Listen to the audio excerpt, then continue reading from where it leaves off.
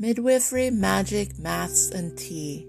Hey, it's midwife Michelle, and I have put my midwifery and reproductive care practice on hold while I return to college to complete my degree in social work and attend med school to become a family practice physician. Join me while I talk about this journey I'm on, the ups and downs and nonlinear thoughts, sleep deprivation while I juggle papers, dissertations, clinicals, parenting an unschooler on the brink of adulthood, and a young tenacious child, while drinking copious amounts of tea.